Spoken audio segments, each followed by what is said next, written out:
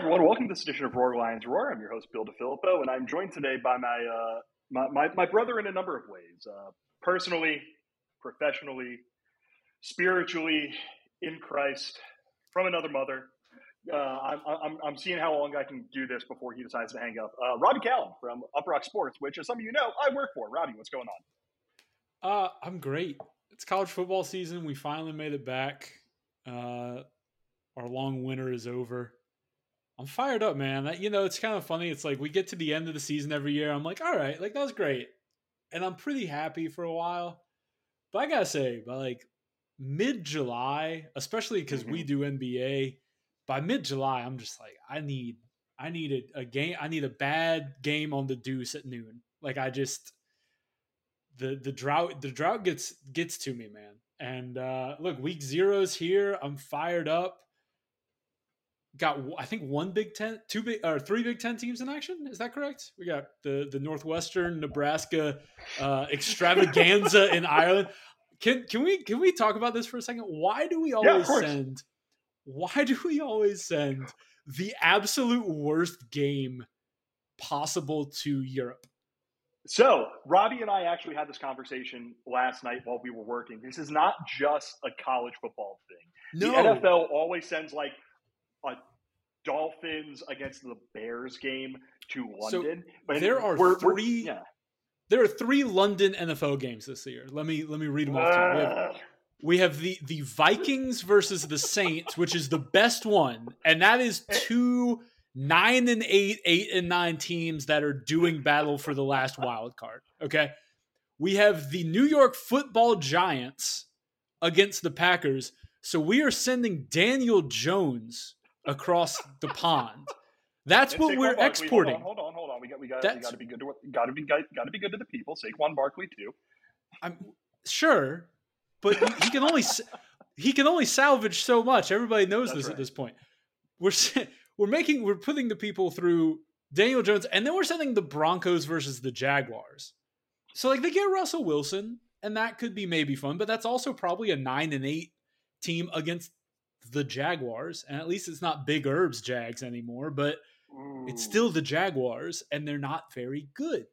And yes. I just don't like. I get you probably don't want to send a really good game there because you don't want to send a game that has real playoff implications and make those teams play an important game that's going to matter when they've gone on a 10-hour flight.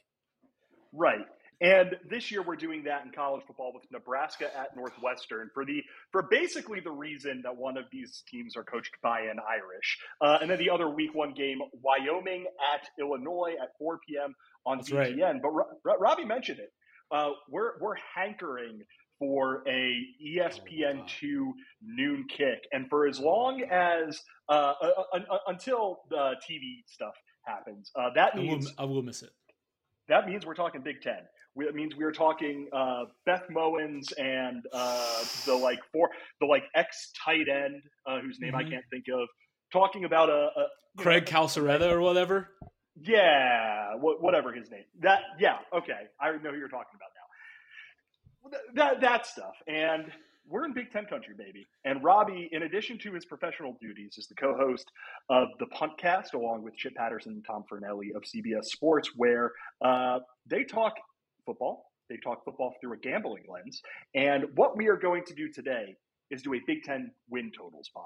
And before we get into the win totals, everything from we got that from Caesars. I want to give Robbie the chance to do any Big Ten slander he wants. I want to stress that before we hopped on, Robbie thought this meant slander the conference as a whole. Absolutely not. Any coaches, any players, any programs, any athletic directors, any fan bases. If there is a engineering professor at Purdue you have strong thoughts on, just let it all out, Robbie. This is a safe space. Okay.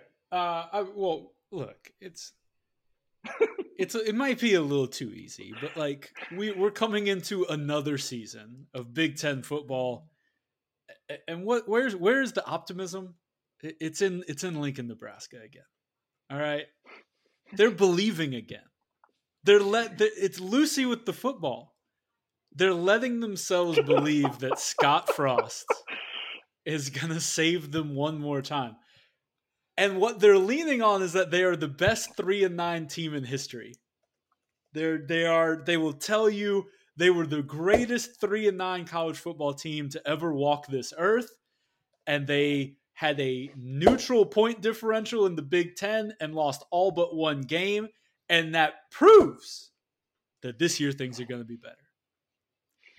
All I'll say in Nebraska fan, and we're going to get to Nebraska. We will. But what I want to say to Nebraska fans is this. I feel like if you are constantly losing close games, what is the biggest thing that we talk about with what helps finish games, what cutting back on turnovers? What is that? That's coaching, right? That's what we blame those exact scenarios on, correct? Late game execution, turnovers, penalties, these special teams. These are the things that we blame on coaching. What has not changed in Nebraska? If I may, the other thing that you think of with those teams is that they have like composure about them. And whenever Nebraska is in a close football game, you look on the sideline and Scott Frost is like beet red. He's damp. He's you know what I think is part of the problem? You know what I think? He looks disheveled in part because he always has his hat stupidly cocked to like a 45-degree angle. And I think it sends a bad message of panic to the players. You can't take the time to just get your hat in a functional look. Like it's always hurriedly put on, and like he couldn't even bother to just like that. Just like he always looks, and it makes him look like he doesn't know what he's doing. And I think that's part of the problem. I think it gives off the wrong vibe to your players. Like and I guarantee you he's the type of coach that will yell at his players if like a belt loop is missed or a sock isn't pulled up high enough or a jersey comes slightly untucked because you just got tackled by a 325-pound man and you didn't get it tucked back in. But this man can't get a hat on correctly. Yep. Scott Frost, fraud, forever and ever. I don't think it's a stretch to say Scott Frost on notice. He restructured his deal, so he's like they're at their staying together for the kids portion of the relationship. Like they said, Scott, restructure your deal so we can make it easier to fire you. Right. Look, Bill, we're children. we're both children of divorce here. We know what's coming next. All right, like this is. You're used to this, man. Like we know what comes next in this relationship. I'm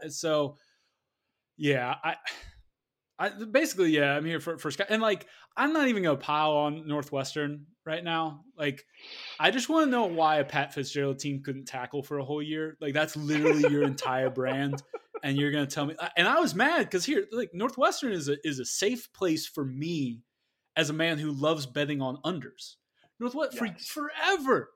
I knew what I was going to get. Okay. I was going to get a god awful offense with a quarterback that we were being told was good, that like I'm watching with my very eyes and know he is not. Okay. A long history. Clayton Thorson is the great example of this, but Hunter Johnson, they're all the same. They're all clean. There's always a Clayton Thorson in the banana stand at Northwestern. Okay. Is what I'm saying. There's always that quarterback that you're like, maybe if he put 4 different things together, he'd be good, but he won't. We know we're going to get that. We're not going to run the football. And we're supposed to play good run defense. Okay? Supposed to. Yeah. Can I read for you the Northwestern game log last year of rushing defense? This is what teams did to them on the ground. Hit me. Michigan State, 326 yards on 37 carries. Duke, 211 yards. Duke. Duke is awful football team. Ohio, not state, just Ohio, Bob Kiddies, 179 yards rushing on 31 carries. Nebraska ran for 427 yards. Nebraska running backs ran a quarter mile on your ass. Hey, real quick before you But before you keep going, what was the final score of the Nebraska Northwestern game last year? 56-7. 56-7. Okay.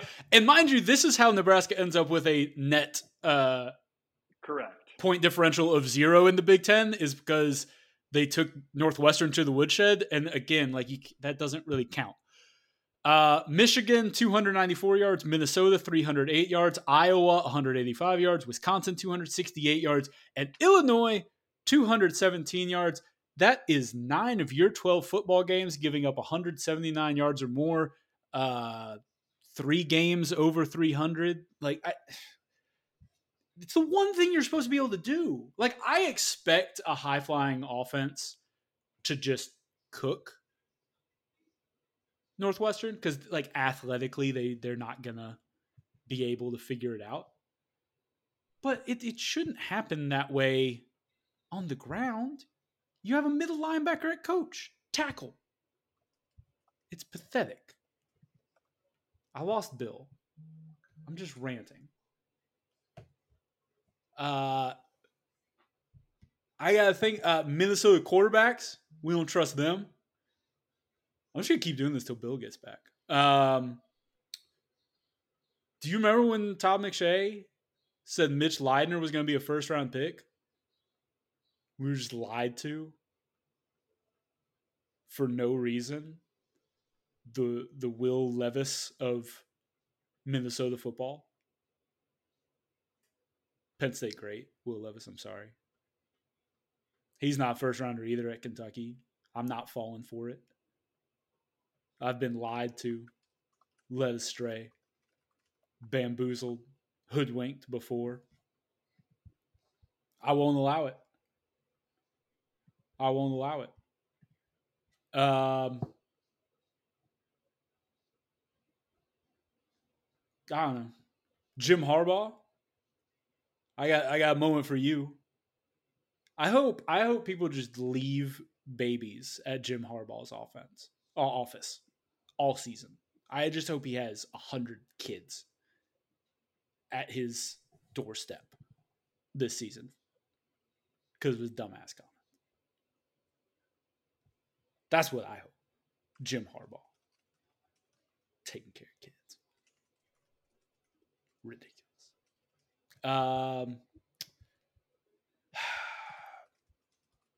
Purdue's worthless without Rondale Moore. They shouldn't even be in the conference.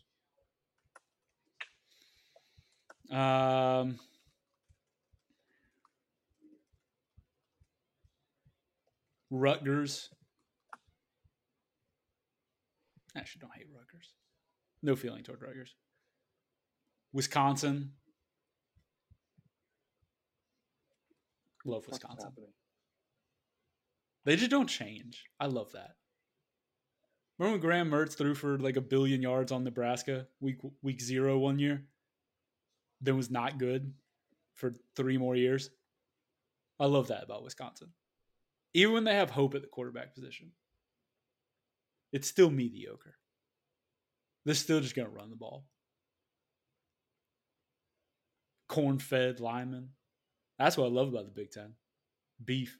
All right, so we had some audio issues. I don't know how much of Robbie's riffing is going to make it in. I'm very excited to find out the answer to that. But it's probably best if we just dive right in to doing totals. Yeah, for some reason my dog decided he wants to be on the pod. So there's Jersey. Never mind. Let's go right into totals. But first, I have an ad read to do, and that is for our pod's newest sponsor, Home Field Apparel. If you are a college sports fan on the internet, surely you are aware of Home Field Apparel. If you are not, Home Field is a premium collegiate apparel brand based out of Indianapolis. Their shirts are comfortable, they're unique, and they take the time to make sure that the things you get make you feel a little bit closer to your school. They had, important word here, a little thing called Big News Saturday where they tried to get fan bases to buy as much gear as possible. Penn State ended up winning that by such a margin that they ended up retiring it altogether. I don't know if Penn State winning it is why they retired it. My assumption is no, but I'm going with that anyway. Now you can still purchase whatever you want from their Penn State line or any other line for that matter from Home Field Apparel. There are 15 pieces of Penn State merch and all. And if you are a new customer, you can use the promo code ROAR, Lions Roar, uppercase, all caps. one word, and you will get 15% off of your first order. Again, promo code Roar Lions Roar, uppercase, one word, for 15% off of your first order. And now it's time. Let's talk win totals in the Big Ten. We are going worst to first for the good reason that if this pod messes up its recording again, we don't want you people knowing what we think about Ohio State, Michigan, Wisconsin, Penn State. We want you knowing what we think about the bad teams in the conference. And we are going to start with maybe the baddest of them all, Robbie, a team that I know you slandered a moment ago before my internet decided to start being really weird. That would be the mighty Northwestern Wildcats, starting off this season in lovely Ireland. Northwestern last year, they were a 3-9 football team, 1-8 in conference play. It wasn't good by any stretch of the imagination. They started the year 3-3 and then did not win another game after that. Came close against Iowa, weirdly enough, but neither here nor there.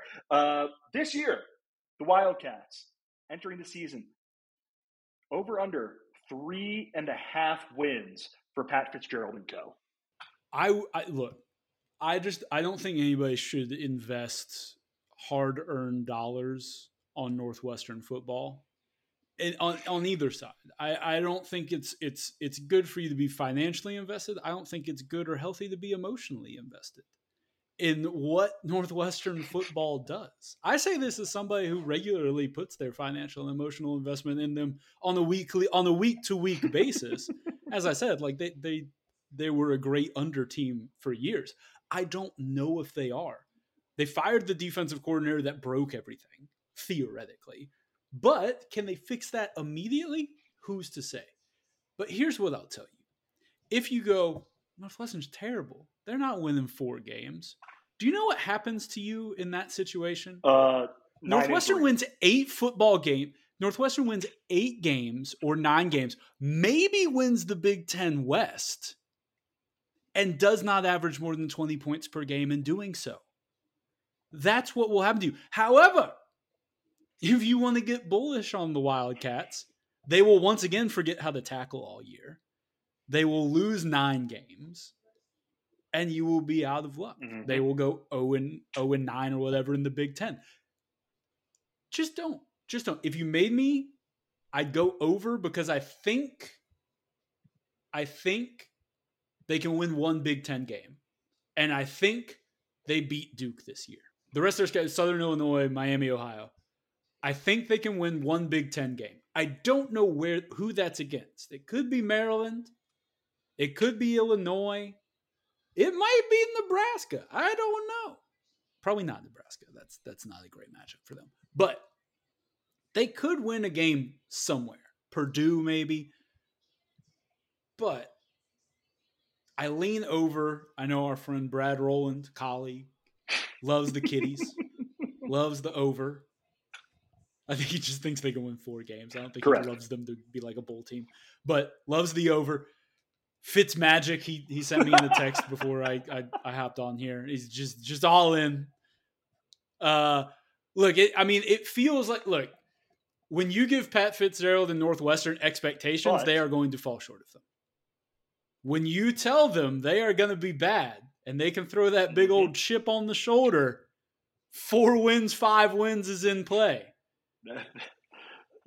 That's all I got. Like they're not a good football team, but if they can tackle like a little better, they can win a couple games. Like that's the big thing. Like they I don't know what happened last year. I mean, they have a pretty decent running back in Evan Hull.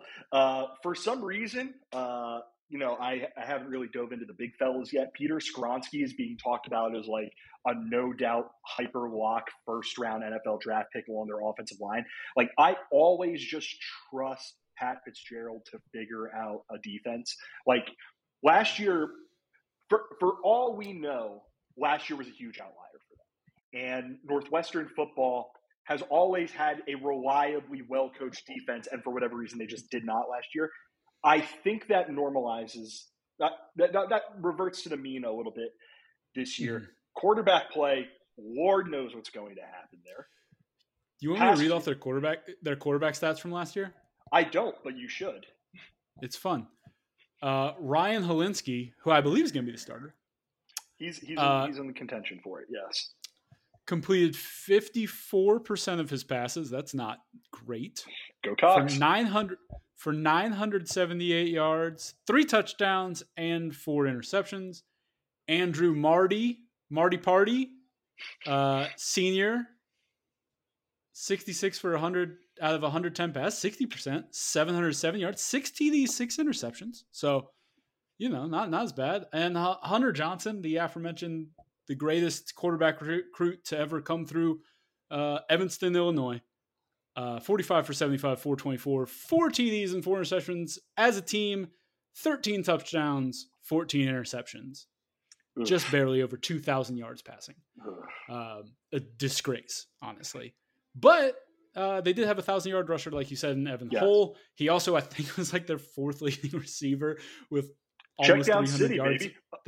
No, Robbie, you're incorrect. He was their 2nd leading receiver with 33 catches, 264 yards, and 2 touchdowns. The 2 touchdowns. 2nd leading receiver with 270 yards. His yards per catch, 8. The one thing I will say, that's not bad for a running back, honestly. Agreed. Like you mentioned, Duke, Southern Illinois, Miami, Ohio is not the toughest non-conference. All 3 of those are at home, and they have the bye built in before the Duke game because they go to Ireland. A thing not enough people are talking about is that Pat Fitzgerald is going to kiss the Blarney Stone and be 10 times more powerful. So I am picking Northwestern to win that game. I actually don't know if I'm picking Northwestern to win that game. It's just I don't know if you've noticed Pat Fitzgerald is Irish. Let's move on to a team in a state with the Irish, and that is the Indiana Hoosiers. What a segue. Robbie, I'm a professional for a reason. Let me tell you something about them Indiana Hoosiers, folks. Vibes, not good. Indiana last season, real bad. They were Northwestern bad last year. They were 2-10, 0-9 in conference play. This year, they're entering with a total of 3.5. And Robbie, I'm going to say something a little bit crazy here. I think I'm going to take the under here. Under? I do not think this team is especially good. Their savior at quarterback was supposed to be 4-star Donovan McCulley, he's a wide receiver now. No. You forgot the most important detail. He apparently went to the coaches and said, I want to be a wide. He is the first person in the history of college football to do the opposite of what every wide receiver does, which is say, I want to play quarterback. He was a 4-star quarterback who is moving to wide receiver for no reason. They're non-conference. Idaho, they should win that football game. That's a win. Western Kentucky, who they lose a lot of stuff, but I'm a little bit worried because Western Kentucky can just play basketball on grass. And then they got to travel to Cincinnati to take on the Fighting Fickles. I am now going to read 3 touchdown dogs. I am now going to read the rest of their schedule. Start the season against an Illinois team who it is at home. I do give them that. It is on a Friday night, which +10 skill attributes for Indiana and everything. But Illinois, if there's one thing that they can do, it is push you around and turn a game into a slog. And I just don't know if Indiana is good in that sort of football game. After the Cincinnati game, at Nebraska, Michigan, Maryland, at Rutgers, Penn State, at Ohio State, at Michigan State versus Purdue. They are going to be underdogs. I haven't looked at what the line is for the Illinois game. Indiana -4.5. That does surprise me a little bit. But they're going to be underdogs in every game after their first 2 games of the year, except for Rutgers, but even that's in New Jersey. So I don't know. You don't walk into the birthplace, Bill. You know that. Listen, not a lot of people survive a trip to the old Raritan. I'm going to take the under on Indiana.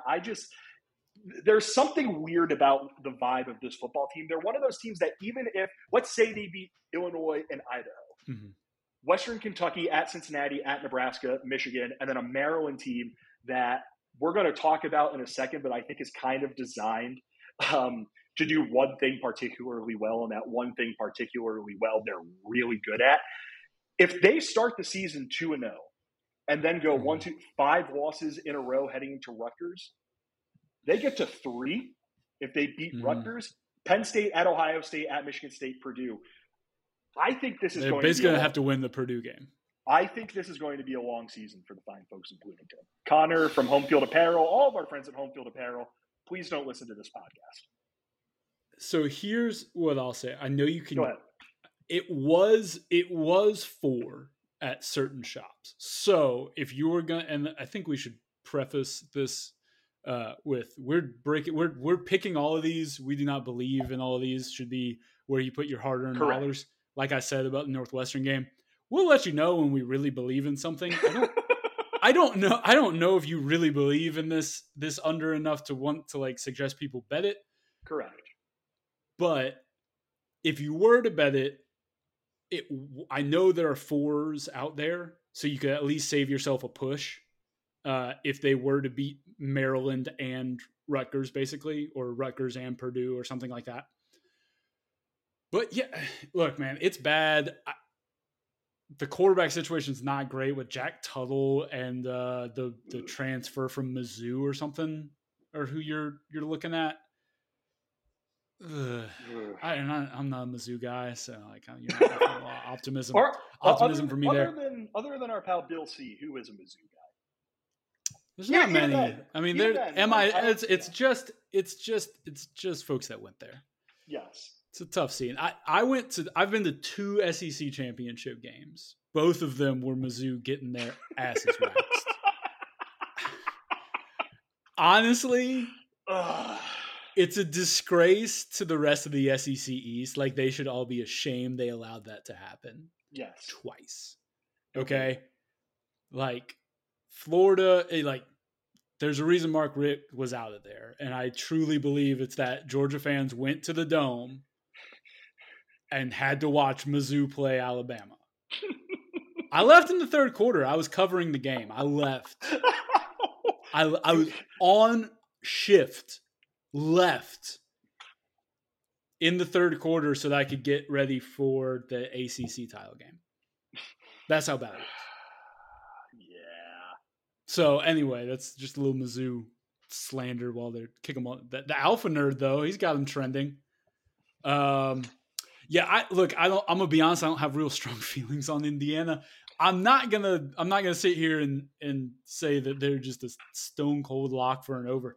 3.5 feels real low, especially just because things get weird in those games with the Illinois and Indianas and Rutgers and Marylands, and like they all kind of exist in the same morass. That's the perfect word to describe it. Like it's weird. I mean, even like Nebraska, like I don't like it. 4, I'd be a little more confident on the other because it's really hard to find 5 wins on that schedule. They basically have to win every winnable game to get there. But at 3.5, firm stay away. 4, agreed. Talk me into the under. Yeah. Let's move on to the mighty Scarlet Knights of Rutgers.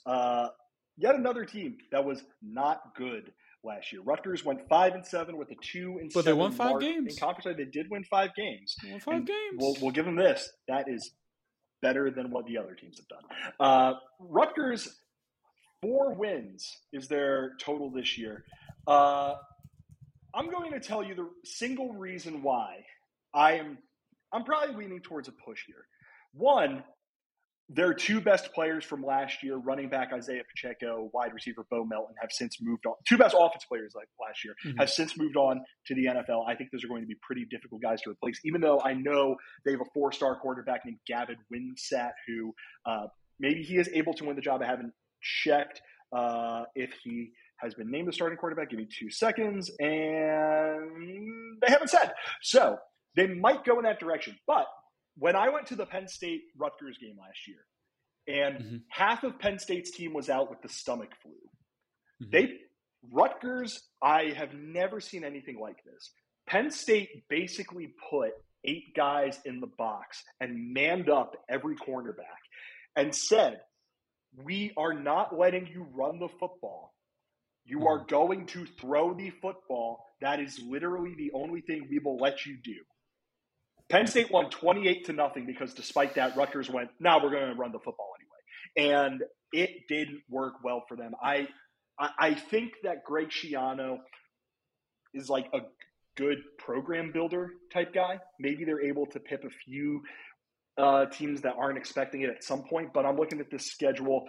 I feel really good about them at home against Wagner. I feel decent about them against Temple. Starting the season at Boston they're gonna beat Temple. Temple's a pretty not good team. I don't think Rutgers is very good. Boston College, that's a tricky one to start the season. I'm not sure BC. The BC game, I think, is the one you have to feel they win. I lean over because I think they're gonna catch somebody. That's fair. Like they're gonna. Here's the thing. I agree. Wait. It's Nebraska. I was about to say, let me tell you who they play on a Friday night at home at 7 p.m. That would be the mighty Nebraska Cornhuskers right before they go on their bye. It is a week after Ohio State, so I am interested in how they come out looking after they lose. They lose that 66-3. If the Bucks are feeling merciful, yes. The saddest field goal possible. Greg will take it. Yeah, I mean, but like Wagner Temple, and I think they can beat Indiana. Possibly, I agree. I think it's more likely to be a push. I don't know. Like I always just expect Rutgers to trip somebody up when Schiano's the head coach. I think that's reasonable. One of these Nebraskas, Maryland. I mean, couldn't you? When do they? Let me see their schedule real fast. Here's what it is: BC, Wagner, Temple, or their non-con, and then Iowa at Ohio State, Nebraska, Indiana at Minnesota, and then Michigan at Michigan State, Penn State at Maryland to end the year. So basically, I think if they don't get to 4 by the time they get to November, they're going to be in for a bad time. Agree. So, but like like the Nebraska game is definitely a possibility. That Minnesota game is after Minnesota goes to Penn State. Mm-hmm. And if let's say Minnesota riding a little high, if they were to pull off an upset on the road or something, wouldn't that be a spot for Rutgers to just just bury somebody? PJ Flex hopes, just the boat sinking. Or at that point, Minnesota might be 2 losses in, having gone to Michigan State and Penn State by then, and they might be a little wobbly. I think Tom Fornelli said it. He's like Rutgers, when they don't face a huge talent disparity, they can just muck it up enough. Yeah, they're willing to muck it up, and they're willing to do things that are a little bit unconventional. Like, and the one thing I'll give Schiano is that I think he is probably one of the better coaches in the Big Ten at understanding that like his coordinators are better equipped to like coach a football game. Like he just seems to. Every time I've ever watched Rutgers, I don't think Schiano is like holding the play sheet in front of his face. Right. It's always like going and talking, patting guys in the back, saying, here's what I saw, and then getting out of the way, which I will give him. Yeah. So I think it's 4. Again, I wouldn't bet it on either side because like Northwestern, you just shouldn't be financially or emotionally invested in Rutgers football unless you are from the cradle, man. I actually disagree because some people are from the cradle and are not financially or emotionally invested in Rutgers football. Like yours truly. It's a square and rectangle thing. Like not all rectangles are squares, but all squares are rectangles. That's Bill. Right. That's right. Come on. Let's move on to the Illinois Fighting Illini, a team that I did not watch. I did not watch a single game of theirs last year. So Brother, nope. Shut up. Let me tell you. Now you're going to listen. It was Brett Bielema football, baby. We got down and dirty with tight ends and fullbacks. I watched plenty of Illinois. They were a staple of the Big Ten network at noon, brother. Little Matt Millen on the call? Come on. Matt Millen goated. Illinois at legend. Terrible coach. GM. Real bad. At 4.5. Great. What interests me about this Illinois team, one, it is very possible to me, Wyoming at Indiana, Virginia, Chattanooga. It is possible, in my opinion, that Illinois is at 4 by the time their conference play started. That Virginia game makes me feel a little queasy. I think they can bully Indiana. And if they can bully Indiana, I think they can win that. They can take that crowd. I'm excited. That's an early season game in Bloomington on a Friday night. I think they can win that game. But let's just say hypothetically they are able to win all 4 of those games, even if they go 3-1 in that stretch. Iowa at home, Minnesota at home, Purdue at home, at Northwestern. They're going to lose at Michigan. They're going to lose to Sparty in all likelihood. I will not throw out the possibility that Sparty does something stupid. At Wisconsin, they're probably going to lose that. At Nebraska, who knows? I do think the way Illinois plays, the way Brett Bielema, I do think Brett Bielema is up there. I think he's in the conversation for one of the 2 to 3 best football coaches in the Big Ten in terms of knowing how he wants his teams to play and having them execute it. Chase Brown, Josh McCray were a really good backfield last year. I believe Reggie Love is their young running back who they're very high on. They can get down and dirty. They can get some games in the muck this upcoming season. They did announce today Tommy DeVito, the Syracuse transfer, is going to be their starting quarterback. He brings a running element too. He is not great, but he is better than Brandon Peters and Artur Sikowski. Rutgers legend. Art Sikowski. Michigan legend, Rutgers legend, Syracuse legend. That is an interesting quarterback room. And Isaiah Williams is a very good wide receiver. I think I am leaning pretty strongly on 4.5 here, and this is probably, if I'm betting on one of these first 4 teams we've talked about, this might be the one I do. Yeah, I mean, so here's where I actually have pause for concern, and you just mentioned that Brett knows the style he wants to play. Mm-hmm. Tom Fornelli is an Illinois man. He's in the Illini. He likes the over. His wins that he's picking is a little weird. He's got them beating Minnesota and Purdue, which is interesting, and losing to Indiana and Virginia, which I think we have some opposite. But again, the math all still is the same. Yeah, math is my still concern is Tom's excited because the new OC that they have is supposed to open things up some. I don't like that. I don't like that. This team is built in Bert's image, right? Okay? We've crafted a roster that's supposed to run 32 sets. All right? We're supposed to have 3 tight ends and 2 in the backfield sometimes and maybe 1 wide receiver just because, we're supposed to. But, we want beef on the line, and I'm not sure how I feel about this whole spreading the fellas out thing for a team that's been recruited by Brett. I'm a little concerned that brings a couple disasters into play. That is very fair. Especially with Tommy DeVito, who I'm a Dino guy. I like Dino. He's not great, but he's fun. What Syracuse hasn't been good recently, but they're fun. Yeah. The thing about Tommy DeVito is if you let him throw the football too much, it is bad. It's not good. He's going to make mistakes, and he's going to try to put it in places he can't put it. He's good running the football, and I think there's some dynamic stuff they can do in that, and that's what Tom seems to be insisting, that they're going to kind of spread out, run a little more option-type stuff and reads and that sort of thing, and diversify the looks. Maybe that's a good thing. Maybe that's the difference. Maybe that gets them a win.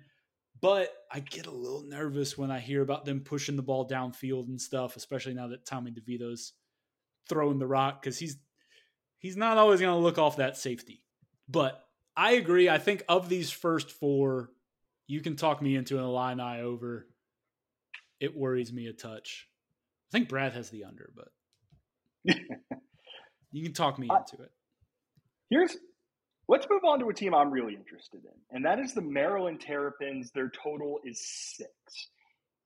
On one hand, basically all their good recruits from the last year on defense decided they were done, which I'll be honest, I don't think that's a good thing. Suboptimal. Depending on how you're looking at it. The one thing I will say, other big thing, their starting running back last year, Tayon Fleet Davis, is now in the league. But the one thing I will say is that of all, the 5 teams we've talked about so far, and then I will even go on and lump Purdue, Minnesota, Nebraska into this. Just that kind of next tier of teams. Mm-hmm. The thing that Maryland is good at, throwing the Crab football. cakes. They are, yes, crab cakes and football, as we all know. The thing that this specific Maryland football team is good at, throwing the football, I legitimately think, I will buy into the only team with a better passing attack in the Big Ten that coming into the season is Ohio State. I think Taulia, it might be empty calories sometimes, but he will throw the ball and get yardage and shred your defense a bit. I think Rakim Jarrett and Dante Demas, especially Demas, can come back healthy, is a really good wide receiver 1-2 punch. Again, like the only one I will straight up take over it right now are the 7,000 guys that Ohio State has. So you then look at their schedule. Buffalo at Charlotte, and then the fighting Rhett Lashley's of SMU. There's 3 wins. They're halfway home at that point. They're going to lose to Michigan. They're probably going to lose to Michigan State, although that game is at home, and we have seen Maryland do some real weird stuff at home. Yes. Their next 3 games after those 2, versus Purdue, at Indiana, versus Northwestern, and they end the year at home against Rutgers. I think, while I don't love this Maryland team generally, I think the fact that they are that good at throwing the football, they have that thing that they can go to every time. I think the over here is a one of the safer bets on my board. What do you think? Okay. Yeah, I mean, look, the only concern is you can turn them over because they're going to throw the ball that much. And if they turn it over against the wrong team and lose the wrong game at the wrong time, then you're basically hoping for a push because the schedule is just tough. Michigan, Michigan State, Wisconsin, Penn State, Ohio State. That's 5 losses, man. You got to win every winnable game to go over. It's just tough. The margin for error on this is just so tough. I get Michigan State's not a guaranteed loss, but they're going to be dogs. Right. And maybe they can do something like, do they go to Wisconsin? Because if they go to Wisconsin, then they're not winning that game. They go to Wisconsin. Then they're not winning that game. I'm with you. Like, I think they're a fun team, and I think there's something that to be said for doing something not a lot of other teams do in a conference. You know, like we're just gonna throw the ball. Like we don't care. We're in the Big Ten. We don't care. They're going to put up big points and big passing yardage every game. The thing is, their defense might be total cheats. Yeah, I don't think I'm as bullish on you on the safe part. I do think it's more likely that they win 6 games and make a bowl game, and so you just push. But those 5 games on the schedule make it such a thin margin for error. Like, you can't lose to Purdue. You can't lose to, you can't have one of those stumbling blocks. You can't get Northwestern. You can't get Rutgers. Like, you can't have one of those little trip ups that some other teams might be able to get away with. Because and it's the problem with being in the East and getting a bad draw in the West. Like, it's just, that's fair. If you draw Wisconsin and you're one of the lower teams in the East, like, you just have a not fun schedule. Mm-hmm. And like, do you get too beat up for that Rutgers game at the end of the year? Like, what? Again, 6 wins is where I would put them at. I agree. Tolly is able to push it downfield in a way that, like you said, not many Big Ten teams can. And maybe that means they can catch somebody. Like maybe they can catch Michigan State at home. Mm-hmm. Maybe they can do something there, and then sure. But I do have concerns a touch about the schedule, but mm-hmm. I'm with you. I guess I would lean over because it would be basically the Michigan State and Purdue games. Can they win one of those? Agreed. The one thing I will say is that at our 9 to 5s, we almost certainly will be writing a post this year based off of the Maryland game where the two teams combined to score like 150 points. It's going. It's going to be gross for me. Like as an underman, I hate Maryland. My pal Patrick Mayhorn of Meet at Midfield once described them as the most House of Highlights team in college football. I agree. Purdue and Minnesota, I'm lumping them together because their number is both 7. Okay. I'm taking the under on both for the simple reason. Wow. For the simple reason, I just don't care about either of these teams. Wow. The one thing, man, people are there's chatter about Minnesota being good, man. Well, the thing I will give there's Minnesota, smart people that like Minnesota. The thing I will give Minnesota, but this is a part good, part bad thing. We did see Tanner Morgan's best years with Kirk Ciarrocca as his offensive coordinator. Ciarrocca's back. Morgan did only go 59.8% completion, 2,044 yards, 10 touchdowns, 9 interceptions. I think you're betting on 2 things with them. One, him having a big bounce back year with the OC who knows him. And, the concern is that they don't have 2 NFL wide receivers like they did during his best years. And then 2, you're betting on a Mohamed Ibrahim bounce back year off of, I believe it was an Achilles tear, which maybe he's able to do that. I don't know. I'm a little bit concerned. But at the end of the day, I just think Minnesota just bores me. We're at the point where I just think they're kind of in that middle class of the Big Ten West, and I don't know if there is a more boring thing in college football than the middle class of the Big Ten West. I will give them New Mexico State, Western Illinois, Colorado as their non-con. Isn't bad. That is some Charmin ass non-con, and then their crossover games at Penn State versus Rutgers, and then so you know what, Rutgers. And Michigan State. Rutgers, Northwestern, and those 3 games are all at home. That's 5. If they could find 2 more wins in there, which certainly not implausible, I would probably be a little bit more confident about them than I am Purdue. And with Purdue, it's just, With Minnesota, this is another team where if you're going to go under, there are 7.5s out there, and you should definitely go find that. Yes. At 7, I think they probably win 7 games. Okay. You mentioned the 5 games that they should win. The non-cons, Rutgers, and Northwestern. You get Iowa at home, and Minnesota-Iowa is always one of those games that just is hideous and I love. Just great field position football between those 2 teams. Real fundamentals on the total there will be 43.5, and I'll have the under. I can't wait. They can beat Purdue. They get Illinois, Nebraska's. I think they go on the road to Nebraska, and that's it's not a. In front of the nicest fans in college football. Yeah, exactly. Balloons and things, just so friendly.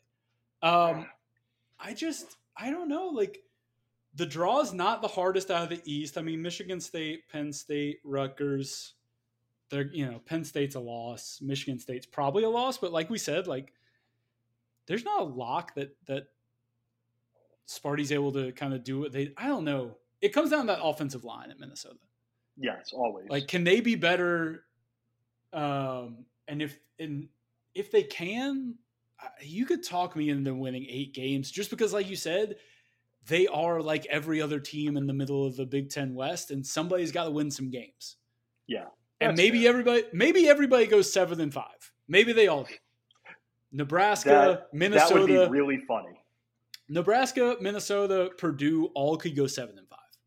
Yes. But I think one of them wins 8 games, and you could talk me into Minnesota being the team that does. And somebody wins 6 games, and you could talk me into Purdue being that team. Mm-hmm. Because, like you said, Purdue without Rondale Moore is not a team I care about. Correct. Purdue, Aiden O'Connell's back at quarterback. They couldn't run the football at all last year, so they threw it a ton, and now the guy they threw it to the most is not there anymore. On defense, they have to replace their top 2 tacklers, linebacker Jalen Alexander, safety Marvin Grant, and their best defensive player, George Karlaftis, is now in the NFL. Starting the year with Penn State, that is an Tough. interesting football game. Like, I would like it if Penn State won it. I think I'm going to pick Penn State, but then things get a bit easier for them. Indiana State at Syracuse, FAU, at Minnesota, at Maryland, Nebraska. End the year, Northwestern, Indiana, and sandwich in the middle there at Wisconsin, Iowa, at Illinois. This is, if they can run the football at all, I'd feel a little bit better about them. If their defense wasn't losing so many impact players and they weren't losing a guy as good as David Bell, because while Milton Wright might not be in college anymore. Oh wait, no, he's still in college. My bad. Milton Wright and Jackson Anthrop were both good receivers for them. But David Bell was the guy when they just needed a miracle. Just throw it. Just throw it. Just huck it. Just find him. I hope that works. He's down there somewhere. Yeah. Oh wait, no. Actually, I was wrong. Milton Wright and Jackson Anthrop. So they have to replace their 3 best pass catchers. That's not from good. Last year. Not good. A lot has to happen for Purdue to get to 7 wins. Their schedule, that non-con is real Charmin soft. So that will certainly help them a bit. But yeah, I will probably. Oh God. When Tom gave out his number, it was at 8.5, and it was at 8.5. Oh wait, no, that was Penn State. Looking at the wrong team, it was 7. No, it's 7. Yeah. 7. Yeah. I feel better about the under there just because, like you said, like I feel like with Minnesota, you're talking about things that feel more likely to happen. Mm-hmm. A bounce back year for a guy under a coordinator he's familiar with, a team that historically has a pretty good offensive line, getting things back there. Like you kind of believe some of these things can happen.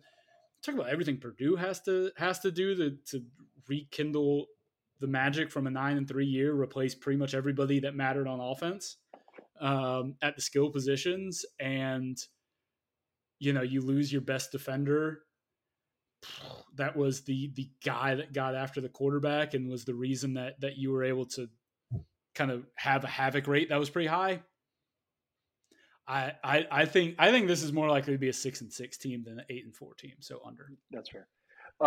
Moving on, Nebraska 7.5. I'm handing out the under here, and I'm not going to talk about football one bit. I just find them unserious. Under, like, first off, who scheduled Oklahoma? No, they did this. This was the home and home. They played the first leg of this last year, and I vividly remember. I will not name names, but there was a person who has covered Nebraska for a very long time who wrote a piece about how nice Oklahoma fans were to Nebraska fans during that game and how they just don't get that in the Big Ten. And I thought that was really funny. Love that. Yeah, like that. Don't schedule home and homes with Oklahoma. What's the upside there? Like seriously, are you going into Oklahoma and getting recruits? One, is that a hotbed? You get to say you did it for historical reasons. Like, are you really? We know how bad Nebraska is at selling out their stadium, so this is a chance. Oh yeah, no, it's real tough for them. I just like, what's the upside there? You're not going to get the recruits. Oklahoma State are going to seal up all those guys that are good. And it's not exactly like a hotbed. It just baffles me. I don't know what you're doing. Yes, this is going to be a firm underplay because 7.5. You mean they can go 7-5 and I win? Mm-hmm. Can you count up 8 wins on the schedule? That's what I was about to say. Oklahoma at Michigan, Wisconsin at Iowa. You can write those 4 losses in ink, I think. Mm-hmm. They can't afford another loss on their schedule. So they can't lose another one. So they can't lose to Minnesota. They can't lose to a Purdue team that we're not high on, but things get weird. They can't lose to an Illinois. Illinois might just make things weird. That might be the game where Bert decides we're going to bully some guys. Yeah, no, thank you. Gross. Throw them away, and then, like we mentioned, I would trust Minnesota more than Nebraska. And what did we talk about? What was that? That was me doing a weird Ric Flair. Like I love that, Robbie. Yeah, I would trust Minnesota over Nebraska. I just don't see it. I don't see where they get 8 wins like more often than not. That's the other thing is like you just got to really believe that if you ran this out a bunch, they're gonna do that more times than they're gonna win 7 games. I don't know how you believe that if you're outside of Lincoln. No thanks. And like we talked in the open, like come on, this is a team that's coached by Scott Frost that has bad habits, and I don't see them kicking those bad habits. This is a coach that was bragging about his offensive line puking 20 times a damn practice. Like, what are we doing?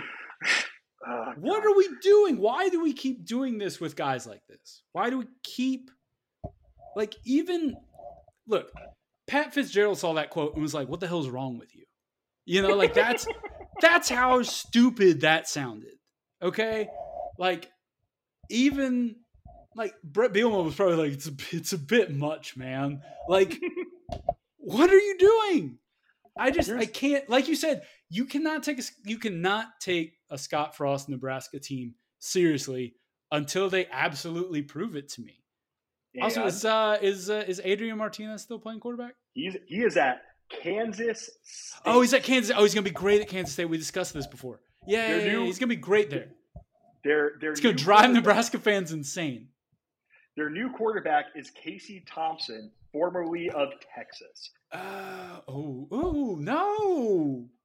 Texas? You're taking the Texas quarterback? Yep. In the year of our Lord 2022? Here's final question before we move on. After Oklahoma, they have a bye. After Purdue, they have a bye. Do we think either of those byes are going to lead to Scott Frost having to pack up his office? Oklahoma's pretty early in the season, right? Yes, that is. It's going to be fourth game too early. Yes. Purdue, if they are coming off a loss to the Spacemen, troubles brewing. Troubles are brewing. Moving on. I don't know if they fire him in season though. I think the way they set this up, they'll just be like just end of the year if they go. But if they go 6-6, is he there? Is 6-6 enough of a turnaround from 3-9? I need to see how it happens because if they are 6-6 by just like, if they're 6-6, but in a way that is like, how do I say it? If they fired Bo Pelini for being too mean. So if they're 6-6 in a respectable way, I think they'll be fine.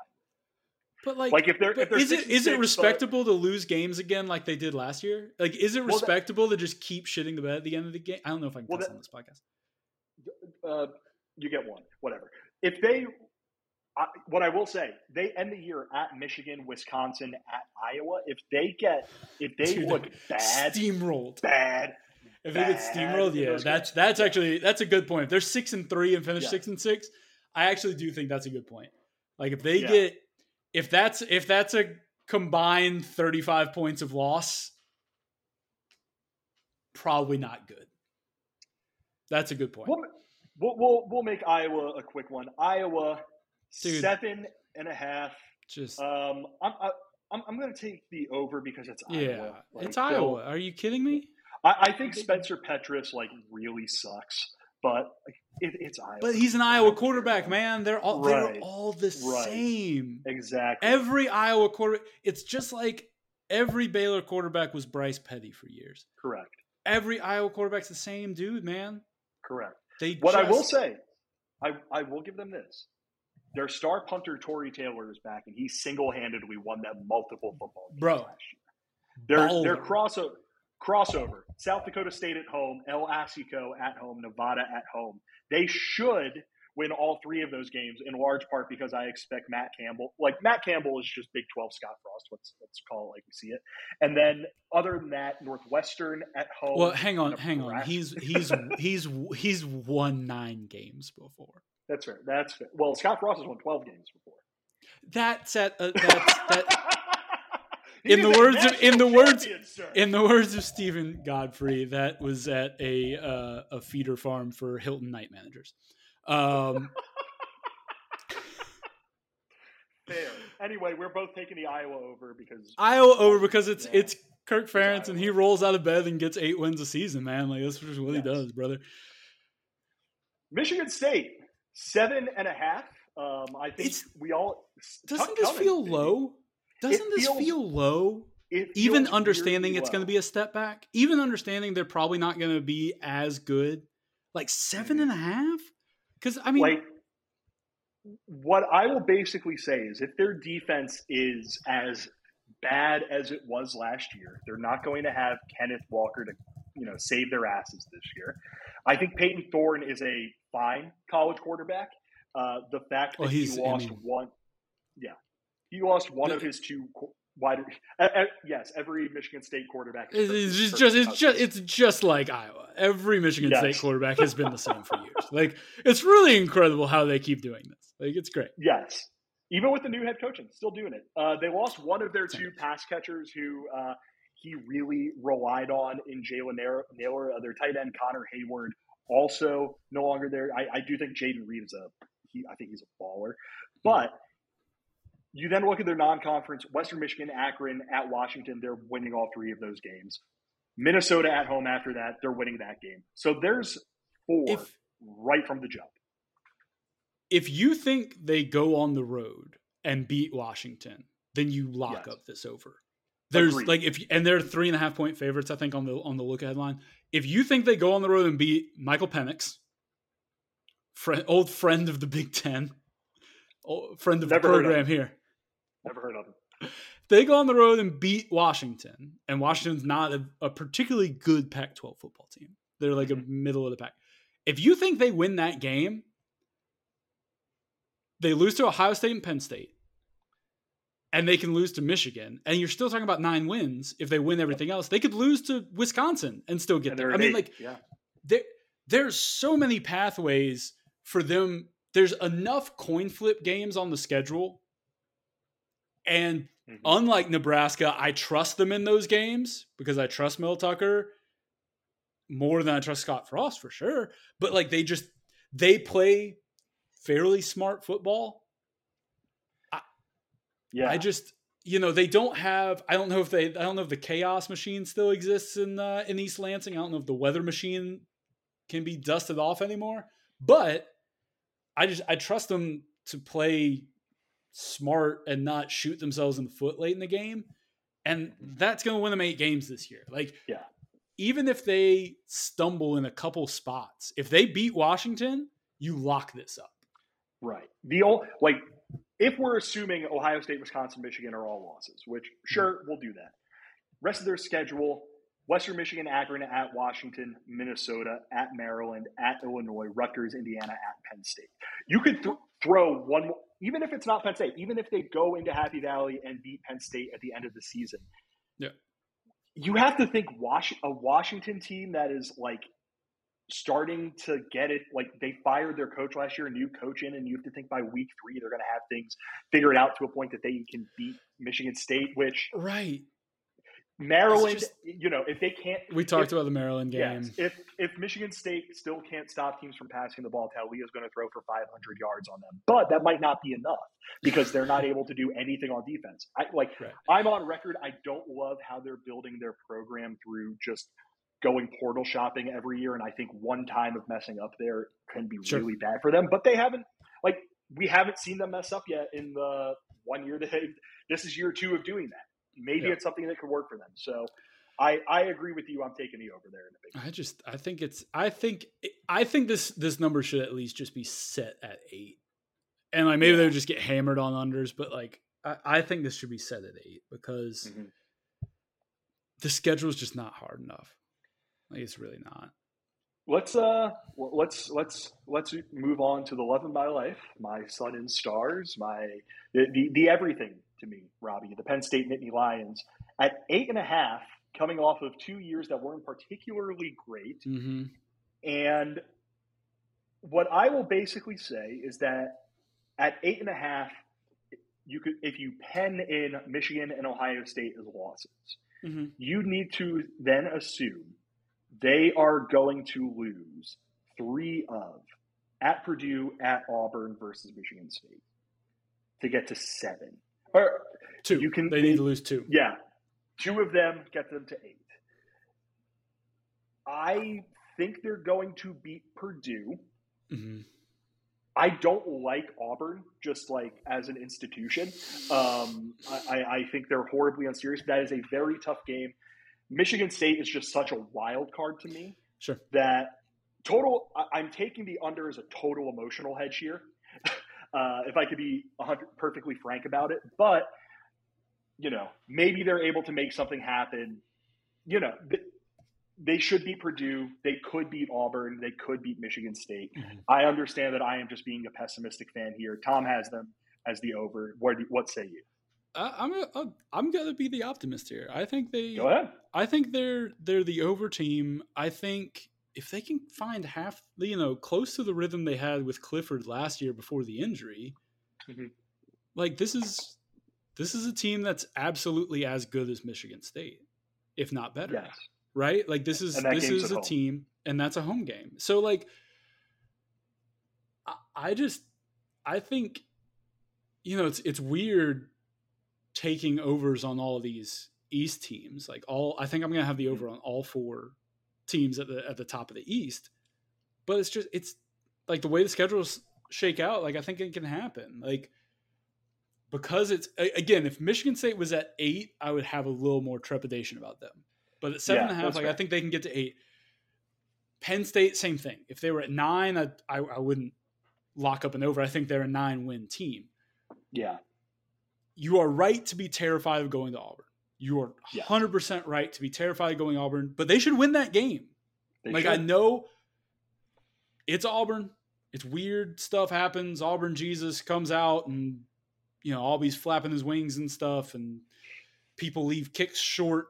And weird stuff happens, man. Balls bounce off helmets and into receivers' hands. And I've seen it all. I covered enough Auburn in my time at CBS, in my time at the Great Fan Buzz, to know weird stuff happens. But that's also just an Auburn team that's in shambles.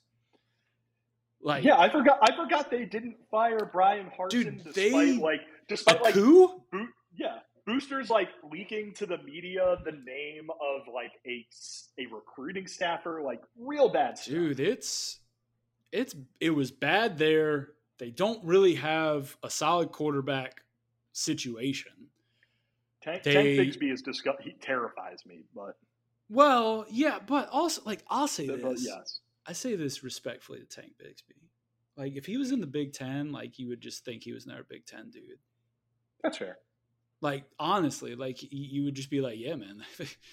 If he was at Wisconsin, you'd be like, they did it again. right? Seriously, he looks weird because he's in a conference that doesn't, outside of Alabama, tends to have fleet-footed backs, right? Mm-hmm. Or at least more balanced guys, and he's just the big bruiser that you haven't seen in a while down there. You just haven't. Most of those teams outside Alabama gets one of those a year. They always have a 6'3" monster. Yes. But if he was at Wisconsin, you'd be like, well, Wisconsin did it again. Yeah, that's fair. Hot dog. And also the offensive line's not great. They should beat Auburn. If they beat Auburn, then you get to 9. That's the swing game, and obviously it's not a lock. But if they win that game, then they have the margin for error to lose to Michigan State or Minnesota or Purdue or somebody weird. And they won't beat Ohio State, but that is going to be a home game, and Ohio State just like forgets how to play Well, football and in Happy that's Valley the sometimes. So I hey, think that's the you toughest never know. game on Ohio State's schedule. Yeah, toughest game on the Buckeyes Very well schedule. might be. I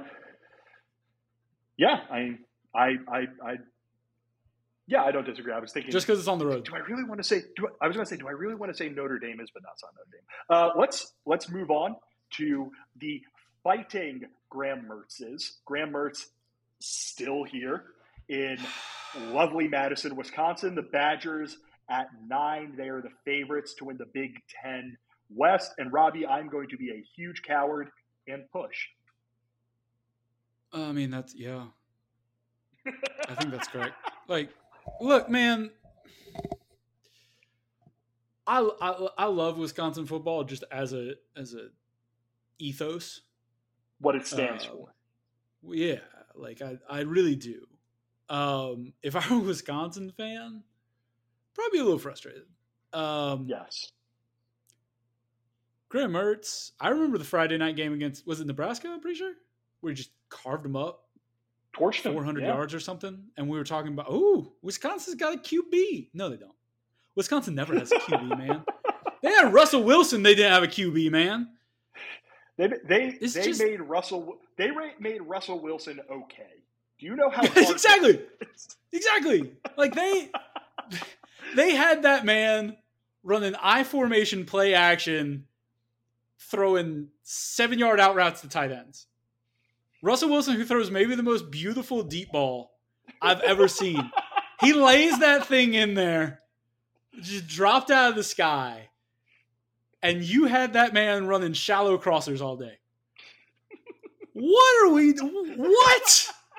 It is an ethos. Do you think they ever even saw him throw a deep ball in practice and never thought, hey man, like this dude could really drop it in there. Should we do this more? So long as Barry Alvarez is living, no. Dude, yeah. Look, and so here's the thing. There's just they don't have the extra gear to beat the best teams. Like, we know this. But you run into Camp Randall on the wrong weather day and you have no chance. You have no chance. If it's snowing and blowing 15, Wisconsin wins. I'm sorry. Don't care who you are, other than Ohio State. That's the only team I think that's impervious to Wisconsin. Having said that, I just looked at their 3 toughest games on the schedule: Ohio State, Michigan State, Iowa. Those are all on the road. Yeah, no, and that's the schedule makers were not nice. No, they didn't give them the. If Michigan State was at Camp Randall, I'd have a completely different outlook on. Yes, I think them and Michigan State. But it's not. It's in East Lansing, and Wisconsin's just fine. Like, they're a fine football team outside of Camp Randall, and like inside whenever the jump around thing and plus 10 skill attributes everywhere. Well, they're gonna run the damn ball. We know that, and I'm gonna enjoy watching it, and I'm gonna have unders a lot because they're gonna play good defense. And Paul Chris is gonna lumber up and down that sideline and look like he's in desperate need of a bathroom at all times. They really should just make Jim Leonard their coach. Like, dude, what Jim Leonard? How many coordinators, offensive or defensive, would you take before you put Jim Leonard on your staff? Not many. No, he's top 5. That dude. Because here's the thing: Wisconsin's not out there out-athleting you, right? No. Like, you're not sitting there with a defense that just has speed at every position. And that dude gets them, like, we talk about, how I used to always love Northwestern because they were a good fundamental tackling team. I don't think I've ever seen a team that tackles better than Wisconsin year in year. No, like, absolutely not. They drill it, and they are fundamental. They are on it. And look, again, the ethos speaks to me at a very deep and personal level. Are they a team that can win 10 games? Maybe if one thing breaks right, but those 3 road games are just tough, and I think it's a 9-win season. Right. If I had to pick, if gun to my head, I have to pick whether or not they go over or under 9. I would probably pick. Oh God, I'd probably pick the under just because, like, it's too easy for their margin for error is always so much thinner because they're not scoring. Exactly. They win games 17-13. Yeah. And when you're so dependent on that, you are a bad snap away from trouble, right? Like, or you're Graham Mertz doing something stupid over the middle away from trouble. And it's the one problem with playing that kind of football is you are always one bad turnover in the wrong spot away from taking a game that you have control over, but are only up 5 points, and you are now down 2 points, and now you have to score quickly. And as we know, that's not a thing the Badgers do. Correct. Moving on, second to last team we're going to do, Michigan at 9.5. I know they lost their 2 best edge rushers. I know they have to replace a few guys on that defense. But, brother, Colorado State, Hawaii, UConn, Maryland to start the season. 4-0 by a combined 115 points. Penn State, Michigan State at home. Their road Big Ten East games are Rutgers and Indiana. And the Buckeyes. You basically have to think that they are going to lose to Ohio State. You have to think they're going to lose to somebody else. And Michigan, our pal Brad, talking to 2 more. We started this. Yeah, 2 more. Where's the third loss? That's what he said, just screaming at me. You have to think they're going to get Kinnicked. They're going to lose one of Penn State or Michigan State, and they are going to lose in Columbus. And I think this Michigan team, SP Plus has them at number 6 in the country. Like, I think their defense is going to take a step back, but even with losing Hassan Haskins, I think their offense is going to be awesome. The only thing that can mess it up is if they decide they're going to try and have 2 quarterbacks with Cade McNamara and JJ McCarthy, which, at a certain point, I just don't know if they're going to do that. How many times do you think Jim Harbaugh has called him Cade McCarthy? Yeah. 5? The answer is yes. The answer is yes. Over. It's the clip of that one Trump lawyer testifying in front of Congress. Over. Constant. Yes. Yeah, I think you basically have to think, like you said, they've got to lose at Iowa, and they've got to lose one of those Penn State, Michigan State. It's not out of the realm of possibility, but getting Penn State and Michigan State at home is such a big win for them. Absolutely. Yeah, I mean, I like I said, I think I'm taking the over on all 4 top of the East teams, and it feels dirty. Yeah, but we got some unders at the bottom. I think the Big Ten is getting to a point where you just have the haves and have-nots, and it's slowly They're slowly separating away from each other, except for in the West. And it's especially the case in the East, where 4 teams are just going to beat up on 2 teams, and then whatever Maryland decides it wants to be on a given day, either beat up or barely beat that third team. So you basically write in 3 wins for every Big Ten East team, and then kind of go from there. All right, Ohio State, 11. Over. You know it's the right. Yeah. It's gross. No, it's gross. That's the thing. It's boring to talk about. It's not even gross. It's just what's the point? Ohio State's going to beat everybody. The thing is they can lose. They can lose, and you don't lose. Yeah. If it was 11.5, maybe you have to have a conversation with yourself. Yeah. But you think they're going to lose? Anybody who thinks Ohio State has 2 losses in them, I would love to meet you. Actually, I probably would not love to meet you. I probably don't want to talk to you about football. But I mean, where's the 2 losses? Where's the 2 losses? So you basically have to believe they will lose you have to think they're going to lose at home to Michigan, which I don't like under any circumstance. And then you have to think one of Notre Dame. No, a brand new head coach walking into Ohio Stadium for a night game. Good luck. Like, I think Marcus Freeman is going to do a great job. Good luck to you, my brother.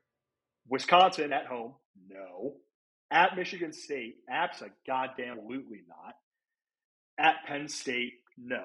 So, like, it's just really hard for, unless, like, there are just horrible injuries all over. Like, if they just have injury luck that cannot, like, nobody else is able to match how bad their injury luck is. But even that, all their backups are 5 stars. Like, they're better than you. Exactly. Who is there? All right, how about this? If you trotted out most of Ohio State's backups, like if they came into a game and of their 22 starters, they had to replace 11, scattershot. Yeah. How many games change on the schedule in terms of them being favored? 2? Yeah, Michigan, and then Michigan, maybe that's where maybe Penn State, maybe Michigan State. Oh yeah, Notre Dame. Yeah, yeah. I want that game to be competitive so badly because I like Marcus Freeman, which I don't liking a Notre Dame head coach. By the way, I do not know Notre Dame to having a likable personality at head coach. I'm supposed to be able to look at your sideline and just loathe that person. The entire aura of Notre Dame, Lou Holtz, Brian Kelly, like any of them, like I probably would have hated. Brian Kelly Gipper, literally took the admission test for the CIA. You are not allowed to like the guy who coaches Notre Dame, and yet Marcus Freeman looks awesome, and I like him, and I want him to succeed, but I would like him to succeed somewhere other than Notre Dame. Yes. I want that game to be competitive. It probably will not. Maybe it can be for a half. That's the ideal. But yeah, I mean, like you said, Ohio State's not fun to wager against. Well, to wager against, or even to really like discuss in a regular season format. Yeah, that's like fair. it's not fun to sit here and talk about what's at stake for Ohio State in the right. They're a playoff team. They're in the playoff. Right. They can lose a game and they're in the playoff. They can lose to Michigan, win the Big Ten title, and be in the playoff. Robbie, they made the playoff when they lost the game and didn't win the Big Ten. Like, they're gonna make the playoff. Yes. Doesn't matter. The only thing that matters to Ohio State is what happens when they play Alabama or Clemson or Georgia or whomever that team is going to. I think those are the only 3 teams they care about. I don't even think they care if they play somebody else in the playoff. Like if they play a semifinal against anybody other than those 3 teams, do you think Ohio State's worried? No, probably not. No, those are the 3 teams. That's where we're at. Which is and this is why even with Clemson will even put a little bit of an asterisk on because is DJ they have to prove they know how to play offense. I will say we are forgetting, Robbie. Mm-hmm. Alabama, Ohio State, and Georgia all got first place votes in the coaches poll, and then there's one other team that got a first place vote. Oh, Jesus Christ. Hook 'em. First place vote in 18th. That is beautiful. Under. Hook 'em, baby. Under. Under. We're not talking about Big Ten win totals, but under. Fraudulence. Dude. Come on, man. What are we doing? Yeah, but like, I mean, it's interesting. It's why I kind of like doing win total talk because like it brings something, I guess, to the regular season conversation for all these other teams. Like it's not fun to talk about Ohio State's win total, but I think it is kind of fun to have a reason to care about whether Iowa hits 8. Like it's one of those things where it's like, I think for me on the national perspective, I think at a hyper local perspective, fans care about their teams. You don't have to worry about that. But on the national perspective, I think the value of gambling is it makes you care about some of these micro, very narrow topics and teams that don't matter on the grand scale of who wins a championship because there's 4 teams that can win the championship. Maybe 6. I have 2 friends, one who lives in New York, one who lives in Pennsylvania, who because of last season are UTSA season ticket holders because they just loved betting on UTSA and watching Oh UTSA. my God. Like Roadrunners, meet me, my brother. We won some money off of them. the entire conversation about college football over the last 2 decades has turned into literally the only thing that matters is the 4 teams that make the playoff.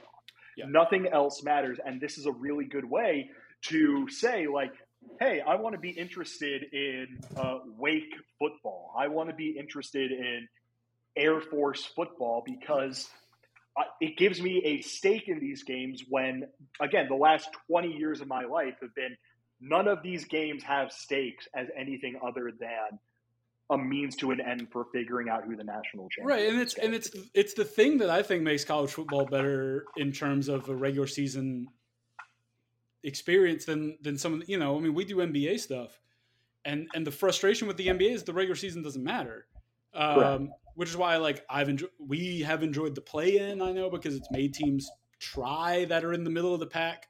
Exactly. But like, yeah, the rings thing is tough. But let's pull up Robbie's futures here. Troy over 5.5. Anybody? Oh, these are all blind following Bud Elliott sickos plays. All right. Toledo over 8. Go Rockets. Might bet them to win the MAC. Arkansas State under 5. Down with the Red Wolves, my rivals of my Panthers. Go Georgia State. I cannot believe you were betting against Butch Jones like that. Over 6.5. Over 6.5. Get with a response. Let's go. I hope he brings the trash can back. Over 6.5 SMU. Under 6.5 FAU. The former Fighting Kiffins. Over 6 San Jose State. Love the Spartans. They will get up in your ass and they will make life hell for you out on the West Coast. They ain't soft. San Jose State and San Diego State. Not California soft teams. They are at their heart. Different. Whew, I love me San Diego State football, man. You want to talk about my noon ESPN2 Big Ten and 10:30 ESPN2 San Diego State, or preferably on the mothership CBS Sports Network, San Diego State. Yeah, buddy. Yeah, buddy. Brady, listen, man, Brady Hoke. You could say a lot of things about Brady Hoke. Brady Hoke going home? How? Yep. Oh, he knows how he wants his football teams to play, and it's thriving. Not appealing. Right. Nevada under 4.5. Nevada stinks. Air Force over 8.5. Love the Plains this year. There we go. You want a couple week 0 plays for the people? Of course. I always take the Bows. Big Island. All right. Timmy Chang. Here's the thing. I don't think people realize. Oh my Vanderbilt Commodores. I love the Doors. However, you're telling me Vanderbilt, a team whose win total is 2.5, I believe, is flying the longest flight of any team this season, flying to the Big Island to play a Hawaii team that I don't think. So here's the thing. I don't think people realize how much Hawaii hated Todd Graham. Okay. The entire team was like threatening to quit if he didn't resign. Like there was a legit player-led like revolution because he was such a dirtbag to all of them and was like verbally and physically abusive. And everybody was like, "Oh, Hawaii stunk." They stunk because they literally hated their coach, okay, and did not want to be there. Everybody wanted to transfer and leave. They have the god Timmy Chang in charge now, okay? Okay, that is a Hawaii football legend. They're going to play so hard for him. They are selling out. They don't play at Aloha Stadium anymore. It's too big. They're selling out their new complex. It has like 9,300 seats. Going to be bumping, okay? Going to be bumping for the Doors coming to town. You think Vandy's traveling much? I mean, look, they have I'll say this. If any school can travel to Hawaii, it is Vanderbilt's grads. Okay, they've got the money for it. However, Hawaii plus 7 or 8. If you can get 8, take the 8. We're taking the Bows. Might sprinkle the money line. Might sprinkle the money line. I was going to say on the field. Robbie Might Callan sprinkle taking it. the pose on the field. Also, and this is super gross. This is just tailing somebody, and I hate it. But Charlotte FAU over 57.5. Gross. Over. Oh man, there will be points in Boca Raton. It's warm. When it's warm, the points come out. Everybody knows this. If you listen to the podcast, listen to the podcast, you know the only thing that can negate a wonder, 80 degrees plus. That's science. Science, friends. A podcast of science is what the podcast is, and now this one is too. One question before I wrap this up. Yeah. Do you have anything on UConn, Utah State, where Utah State are 26.5 point favorites? I will. I'm recording the podcast in a little bit. I have to get my thoughts together, but the Jim Mora Jr. era is about to begin in earnest, and I have to decide. So here's the thing: I'm in conflict right now because I love betting on UConn football because Robbie loves the candy, friends. I love the candy. I love UConn. I love UMass. I love teams that get 30 points a game. I can't. You put that little plus next to like 4 touchdowns, and I'm like a child. I just give me that. However, I used to bet against UCLA so much when Jim Mora Jr. was the coach. Mm-hmm. So much. I grew up in Atlanta, friends. I know about Jim Mora Jr. as a head coach. I'm not a Falcons fan, but I grew up in Atlanta. He's not good. However, year one Jim Mora Jr. can be he might get something out of him. The vibes aren't off yet. But here's the thing. Like, why? I'm going to do the Brian Windhorst. Why would Jim Mora Jr. take a job at UConn? Why? Why would he do this, Bill DiFilippo? Let's hear this, Robbie. Why would he do this? Why? Because he was already living there, is why. Because he was doing, I kid you not, because he was doing TV for CBS. He was already in Connecticut. And he said, you know what? I coach in stores. The itch. I don't even think it was the itch. I literally think it was like he lived like 5 minutes from the stadium. And he was like, that's an easier place to go than New York City for studio work. That's fair. It's right there. Fair. It's right there every day. One thing I forgot about UConn. Do you think he's all in on UConn football? Do you think he cares that much anymore? No, sir. UConn's going to be just as bad as they always were. UConn's defensive coordinator quit a week ago. So yeah, real bad. Robbie told me Lay it. You can find me on the tweets at rcalland. You can find our work at uprocksports.com. And if for some reason you enjoyed this, you can listen to an even worse version of this podcast every week on the Puntcast with Tom Fernelli, Chip Harrison. We go through every single game of the week on the spread, on the totals. And sometimes we have picks, sometimes we don't. We just talk about things. We'll introduce you to the marvelous science of wonders, win-dated unders. And it's a pretty terrible podcast, but we have a lot of fun. That's it, Bill. As always, a pleasure, and thank you for having me. Pleasure is all mine, my brother. Robbie, thank you very much for coming on, and thank you to everyone for listening to this edition of Roar Lions Roar. As always, make sure you're following us on social media. Make sure you're subscribing wherever you go to get your podcasts. If you're using Spotify or Apple Podcasts, make sure you're leaving us a 5-star review. Hop into the YouTube comment section. Say nice things on YouTube. We need more positivity in this world, particularly. Wait, this is on video? Yeah, brother. You look great. Don't worry. Particularly on YouTube comment sections, we need more positivity in there. Let's get that going in there. And make sure, shout out to Home Field Apparel. Make sure you're using the code ROARLIONSROAR, one word, all uppercase, for 15% off of your first order. One last time, thank you very much for listening to this edition of Roar Lions Roar. I'm Bill DiFilippo. Take care, everyone.